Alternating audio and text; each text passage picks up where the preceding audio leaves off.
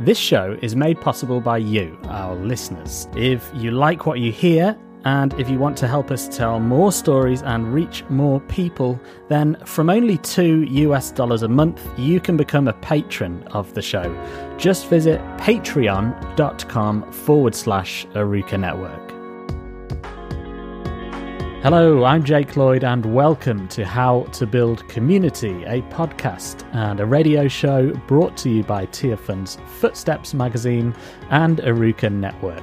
In this episode, we're exploring how people recover from alcohol addiction. If anyone is struggling out there, then one thing I would say is addiction lives in solitude. It lives in aloneness and darkness. It doesn't live in community and togetherness and connection. That's the voice of John, a recovering alcoholic based in the UK and a member of the worldwide group Alcoholics Anonymous. If you don't know, Alcoholics Anonymous is a support network for people recovering from alcohol addiction. I've been itching to have somebody from this organisation on our show for a while now to learn how alcohol addiction impacts people's lives, but also how people recover from it. And that's exactly what we'll hear from John in this episode. He's going to share his powerful story of how alcohol impacted his life and the people around him, for a time making him homeless, and then the remarkable story of how he began his recovery and ultimately how he now supports people on that same journey. On the way, you'll hopefully learn a bit about the power of honesty, love, connection, and forgiveness in this healing process. And at the end, John will also share his thoughts on how you might best support people around you who might be struggling with addiction. So let's get into the interview now. Here's John explaining how his relationship with alcohol began. I started off life as quite a shy, timid, insecure young man and just never seemed to feel like I fitted in most places, which is weird because I was kind of hung out with all the cool kids at school, but still didn't feel like it in myself. And I guess around that age of 13, 14, when life really started to sort of start exploding, with girls and parties and, just life was looming. And I was kind of terrified of it. And I soon found out what alcohol did, as a substance, not as, that whole thing we would drink in parks and all this sort of things as youngsters and grab bottles of cider and with my pals and go to parties. But it certainly wasn't the taste of alcohol that I fell in love with. It was what it did to me as a person, what it managed to reach inside me and remove all the fear I was experiencing and all those insecurities and all the shyness. It's like I turned into somebody who I wasn't, and I loved it for that reason. I turned into this new character who was not afraid anymore. I could speak to my father, I could speak to girls, I could go to parties, and it was like this gateway substance that just allowed me to not be that shy little boy anymore. And I loved it for that reason. So that was I believe for me, I think that there is evidence that alcoholics have a physical makeup which is different to those who are not predisposed to alcoholism, in a sense of, alcohol affects the body in a way that it doesn't affect others. Like my sister had exactly the same upbringing, but she turned out completely different, and but I didn't. So there is evidence that we're physically different, but it was certainly a lot to do with that mental, spiritual state of who I was, because once I started drinking, it had me. I was almost like an alcoholic waiting to pick a drink up. I picked the drink up and the drink took me. That's sort of the best way I can explain it. I don't believe I drank myself into it, which sounds odd to say, but that was my experience. Yeah. So how did you realize it was a problem? When did it become a problem in your mind? Well, yeah, again, that's a very good question. And I think there's a theory in the world of recovery or sobriety, if you like, that the person, the alcoholic, is the last person to know that they're, everyone else around them knows, but it comes with a sense of denial. But if I'm to be honest, I think I knew deep down that right from the word go, my drinking wasn't normal. It was out of the ordinary. But by the time I was 17, I could walk into an off license and I would know exactly what lager had what percentage and what percentage I could get for the money I had in my pocket by looking around the off license. I'd know what strengths they were. That sort of behaviour obviously wasn't quite normal. And it wasn't long before, as a youngster, I was drinking before I would go out. So if I was going to the pub to meet friends or doing anything really, other than if it was football or something like that, playing football, I would drink to go out, because it made that transition so much more bearable, that it took away that shyness and everything. So right from the word go, I knew it wasn't quite right, but I didn't ever want to look at that. And that, again, that's kind of a fundamental state that comes with addiction and alcoholism of any kind. I think that sense of denial, that we don't really want to acknowledge it or look at it. And it wasn't long before the consequences start coming along, and started to develop quite a selfish, self-centered attitude around alcohol. I started to bend and shape my life around alcohol. So if it was football, there was always a drink at the end of it. If it was golf, it was always a drink at the end of it. And I worked for people that would pay me cash so that I'd get a drink at the end of it. It was all, that was how my life started. And again, knowing really that wasn't probably that normal, because a lot of my pals weren't doing that. Yeah, and as time went on, those consequences got worse and worse and worse, as they do with addiction. So, yeah, I don't know that there was any one point that I realised it was an issue. And certainly, if that did sort of surface up, what I would do, it sounds like a weird thing to say, and I kind of try and drink that away. I'd have another drink to try and forget about it. So how did you decide to do something about it then? I got to 29 years old, and my life had revolved around alcohol for a long time by that point anyway. And I'd spent life kind of on the run I didn't realise I was on the run for myself most of the time, if not all the time. And the consequences were getting worse and worse, and they were getting darker and darker, and life was getting darker and darker. And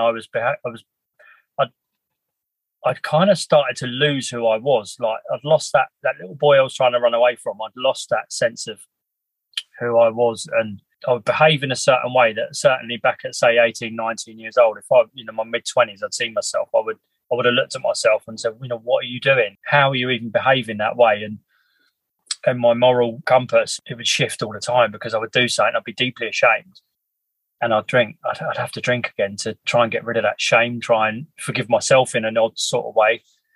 And my son coming along was the catalyst to sending me to my rock bottom, in a sense that he was going to be the thing that, there's always the thing, or when I get to this age, or there's enough money in the bank, or I meet this woman, or for me, there was always a condition on when I'd straighten myself out. And I guess I could say that about a lot of other stuff, but there certainly was around my drinking. And so my son was going to be the thing.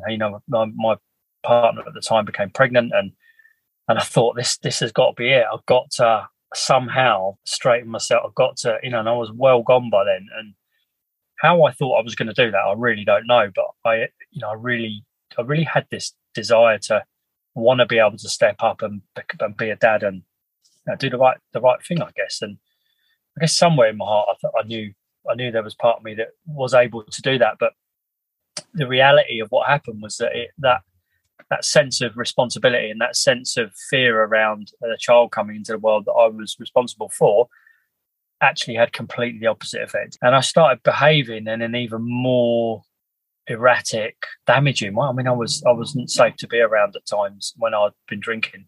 Like, I was getting angry. It's like a cornered animal. I felt like trapped, and my instinct was to drink more, to try and drink was my solution. It was my medicine. So that alcoholic head says, drink more, get away from the problem. And of course, by doing so, you cause more of the problem, which I guess you could say is the definition of addiction, in a sense. And so, yeah, I drank myself out of the home. I drank, I behaved so badly. And when my son was born, I'd done this home detox, and I just stopped drinking. And this is a really important part of my story.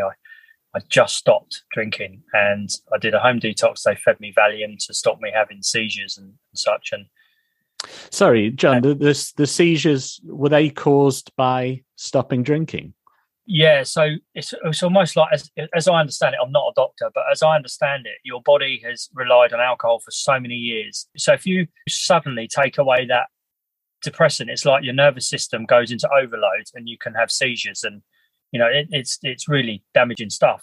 So the medical world mostly advises that you don't just stop drinking, because it can be dangerous. So what they did with me is it was a community program, and I had a nurse come out to me daily and administer Valium to just ease the nervous system back into normality, if you like. So that happened, and I was at home, and I have to say my head went absolutely mad. I didn't get any help. I didn't go to any groups. I didn't reach out. I tried to do it on my own, and the logical part of my mind said to me, "You stop drinking, and everything's going to be all right." It's like, and it couldn't have been further from the truth. What happened was that it's almost like the past, the tidal wave of my past, of all the feelings and all the emotions and everything that I was trying to push away with alcohol and bottle up and keep to myself and just drink away. It was like they come flying back at me. They literally with a vengeance, and I didn't know what to do with it all. I had no idea how to cope and and also with a newborn baby in the house. And I mean, anyone who's a parent knows that that's scary enough as it is, and I'm not the only man to ever feel like that, for sure. But I just had no tools to deal with it, and then inevitably I drank again after a period of he was about 6-7 weeks old, I think, and I drank. I went to the pub to visit the lads, as I hadn't been to a pub for years, and I was watching the beers go under my nose, and eventually, I knew what, subconsciously I knew what I was doing. I knew you don't go into a hairdresser's and just sit there. I knew why I was there, and I ended up taking that one drink, and then I was off. I was off, but it hit a different level of darkness, in a different level of shame, guilt, all that stuff, feeling completely, I really started to despise the person I'd become. And I just wanted to be in blackout so that I didn't have to face the reality of everything I'd created. But ironically, and the sort of paradox, if that's the right word, is that it needed to get to that level of darkness and pain for it to crack me enough, that place of rock bottom, it had to get painful enough for me to realize that the problem was in me. It wasn't anywhere else. And I was on my own, dossing in a house sort of that was being used as an office, the mattress on the floor with cans around me and cigarette ends, and just on my own, done. And that was where I surrendered. That was the place I got to, where I got to a place and I just knew, for me, I can't do this anymore. And most importantly, I think as well, is that I don't want to do this anymore. There was something inside me. There was like this pilot light left on inside me of just about enough of me left that I could grasp onto and say, I can't do this anymore. I'm done. And that was, every drink I took me to that point. Every drink I had took me to that point of rock bottom. And from that point of rock bottom, everything changed. There's so many questions I have, John. Obviously, we want to talk about that change, and I'm going to move on to that in a second. Firstly, you talked a lot about consequences, and you've talked a lot about your personal anguish. How was your alcoholism affecting the people around you? Yeah, well, if I'm to be honest, that's really what got me sober, because I started to be able to see, as much as I drank, I wasn't able to run away from the guilt and the shame anymore, unless I was in blackout. And for me, alcohol had stopped working in that sense, which is kind of when I knew the game was up. But I was deceitful. I broke trust. I behaved appallingly at a funeral of relative sort of thing. I was in blackout. I started a fight at this funeral, and just shocking behaviour. And it was my nearest and dearest who I affected the most. I would turn up, my sister, bless her, she really bore the brunt of my drinking. I would turn up at her door, battered and bruised, and I'd turn up there, and just lost, desperately wanting help. But then I'd end up drunk and I'd burn carpets, I'd wet the bed, I'd just behave, I'd just abuse people's trust. And again, just adding to that shame and guilt. And my dad was always trying to help me out, bless him, and he dug me out of trouble, and he would give me money and lend me money, and bless him, he knew time after time where that money was going, and I'd plead and beg him for the money, and he'd give it to me every time, and he knew, and I knew, and he knew, and it was unsaid that where it was going. And yeah, and I guess you could say, and then the ultimate was how I behaved around my newborn son, when he came along, and my behaviour around him was just shocking. So there is a ripple effect of alcoholism where, my sister wrote me a letter in the end saying, you're my brother, I love you, but I can't have anything more to do with you until only you know what you need to do. Only you know how you can sort yourself out, but I want my brother back. And of course I read it and I'd been drunk and I thought, well, screw you, carried on drinking it. It was the only way I knew how to deal with it at the time. But yeah, so I think the hardest part of alcoholism is that sometimes you can almost see yourself in third person behaving in a way, and you almost want to get yourself around the neck and shake yourself and say, what are you doing? And there's this sense of being powerless over your actions and your drinking and who you've become. It's so painful. It's such an awful place to be. Like almost like you're possessed by something, then you can't do anything about it. So you hit rock bottom, as you said, and then you said you got to a point of surrender. So firstly, what were you surrendering to at that point? And then what did that lead you to do? What did you do from there? In my recovery, I've kind of come into faith, and I wouldn't say 100% into like a Christian faith or anything like that, but I know that something was with me when it's like I gave up, I let go.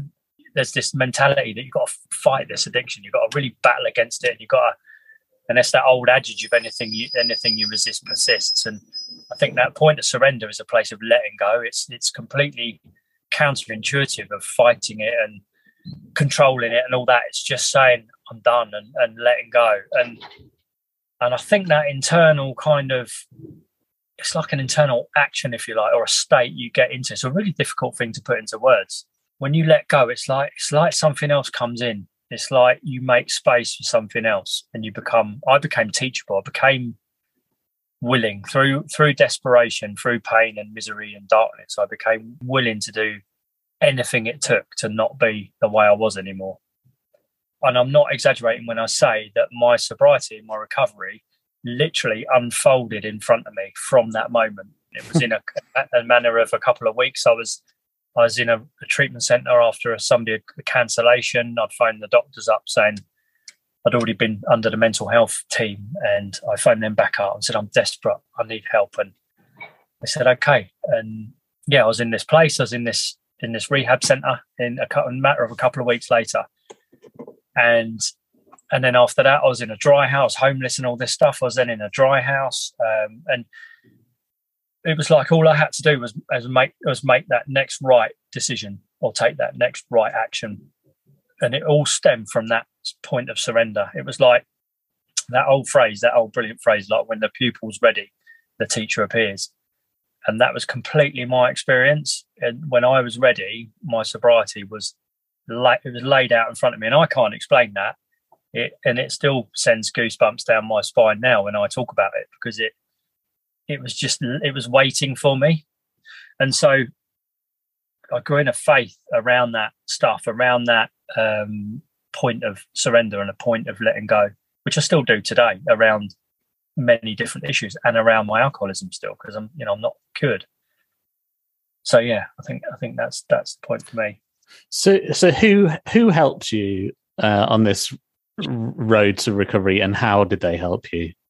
Wow, that's an amazing question. And I'm going to say far too many people for me to say, but very much again the right people came into my life. Even before I hit that rock bottom, I was working over at a place in Redhill, meant to be working. I was trying to hold it together, and this guy ended up working with us randomly. He was a carpenter type chap, and I don't know why I just started talking to him about AA and all this stuff, and he said, he started having a really big conversation about it. He said, I've been, and you should try it, you should go, and you should, and it was like this funnel of life that everything was like channeling me to this point. And then once I did stop drinking in this treatment centre,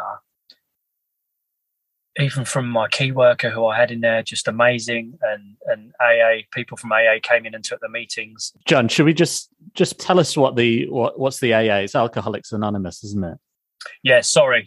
So Alcoholics Anonymous, yeah, for anyone who doesn't know, is essentially it's a 12-step fellowship. It's a 12-step fellowship of alcoholics. Everyone in it is a recovering alcoholic. There are said to be around 2.5 million people sober at the moment in AA worldwide, and we meet on a weekly basis. I mean, in my area, which is the Mid Surrey area, there are 84 meetings every week in my area, every day of the week, every night of the week, and it's a group setting. So people come along and we sit and we share our experience about what happened to us. So they say you share your experience, strength, and your hope. So what happened to you? What you were like, what happened to you, and what you're like now. And in that, a lot of people go through what's called a 12-step program with a sponsor, which is, to answer your previous question, which is also another person who absolutely fundamentally helped me in my sobriety, my sponsor. But the 12 steps are they are a program of recovery. It's like a place of taking responsibility for yourself. It's a place of uncovering the truth about who you became, what you did. So you go through an inventory process where you write out your harms you've done, your resentments towards people, your fears you have, and you uncover the truth about who you are, and you look at what they might call character defects and flaws in your character, all this stuff that is the undercurrents of the addiction. And you sit with another person and you speak this stuff out. That's called step 5. And what you do is you go through that process, and it's such a healing moment. I mean, I remember doing mine with my sponsor, and it was like I was no longer alone anymore. I'd bared my soul. I'd faced up to a lot of truths about myself. Well, all the truths about myself, actually. And I know for me, if I hadn't have done that, I wouldn't be sober today still. I really wouldn't be. And then after that process, you go on and you work at changing the things you find. So the things I found out about myself, those defects, I make a concerted effort to change those things in myself through asking this higher power and saying, God, can you take this stuff? I need help with it.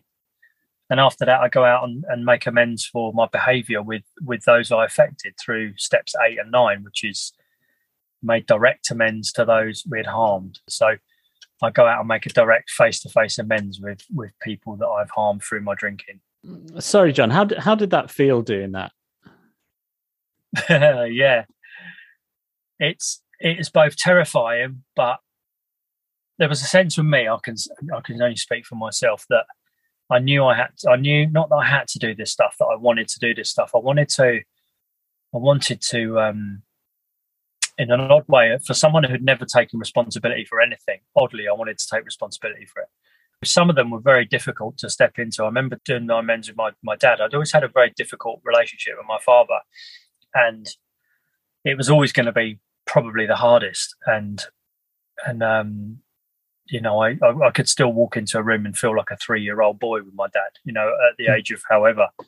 So I was really frightened of doing that, but I knew I had this faith that it was the right thing to do. And I have to say, they were, certainly with my sister, you know, all that stuff, they were the most healing moments probably I've ever encountered of, in a sense, asking for forgiveness, but in a sense, at the same time, I'm forgiving myself by doing that stuff. It's like a reciprocal action it's like an outpouring of responsibility and saying, this was me, this is what I did. I'm ashamed of that. I'm not trying to say I didn't have any part in this. This is exactly what I did, and I want to make amends for that. But equally, I could put my hand in my heart and say, if I continue to do this stuff that I'm now doing within AA and within the 12 steps, then I'm not going to repeat that behaviour.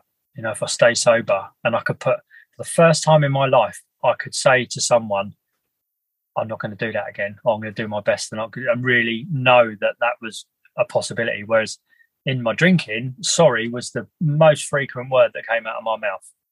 And anyone who knew me very well knew that sorry meant nothing coming from me, because it wouldn't be long before I'd done something else or done it again or broken that trust, you know. So to go to people and make those amends was just mind blowing. And it healed relationships, but it healed me and it healed them, you know. It really is just such a profound experience that you can't really put it into words. Words don't justify that. But that's what the 12 steps are about. Healing. They're about reconnection with who you are. They're about reconnection with the world, reconnection with a higher power or God.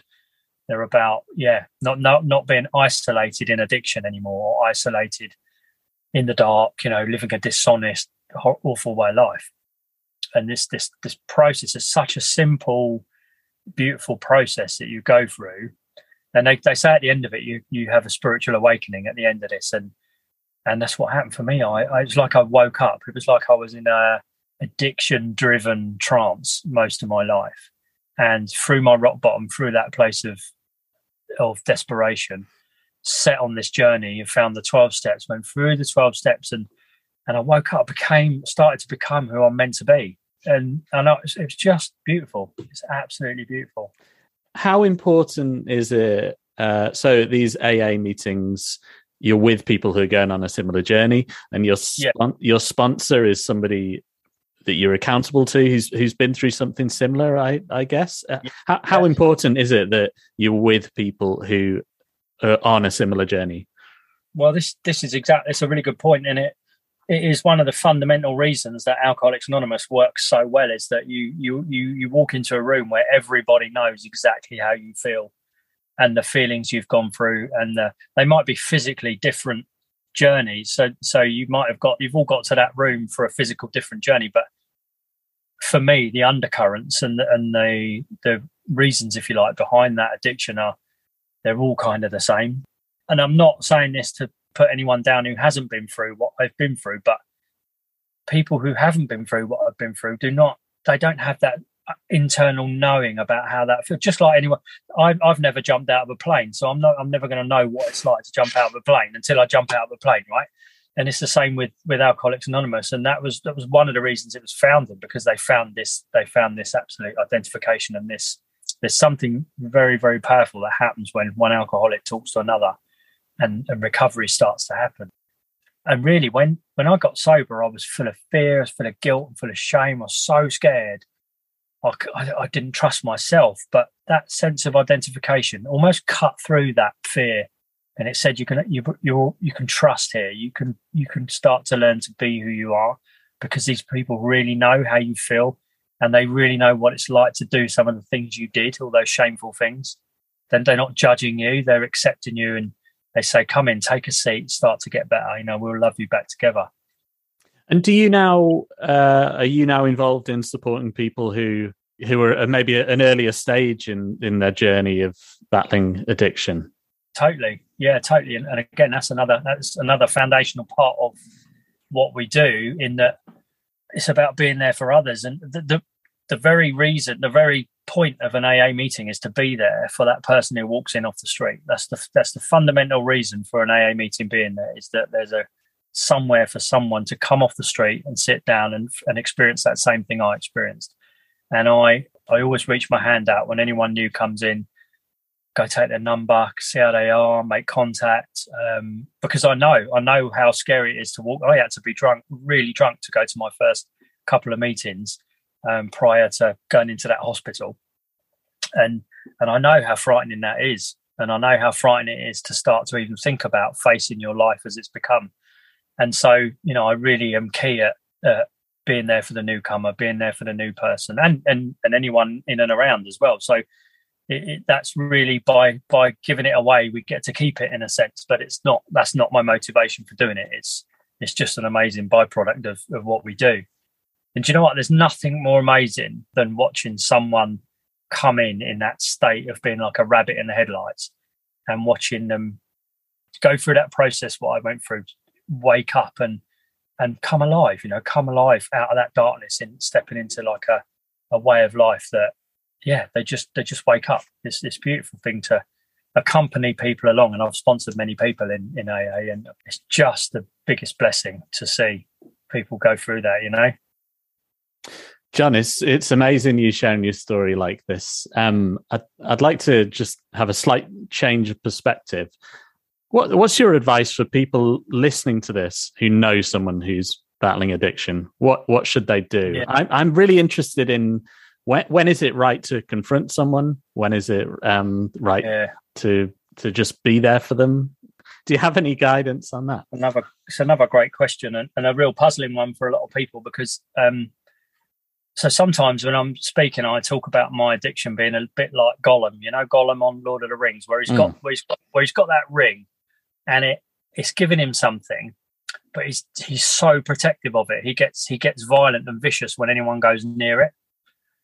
For me, it's a perfect analogy of addiction, and it's really difficult for the onlooker. It's really difficult for the loved one, because I defended my illness to the end until that rock bottom. It was like, if anyone questioned it or went near it, it's like, I remember my mum questioning my drinking when I was about 20, 21 years old, something like that. And I remember being really spiteful back at her, as if to say, don't you dare question that, say anything else, but don't go near my drinking. That's mine. It's like this, my precious sort of thing.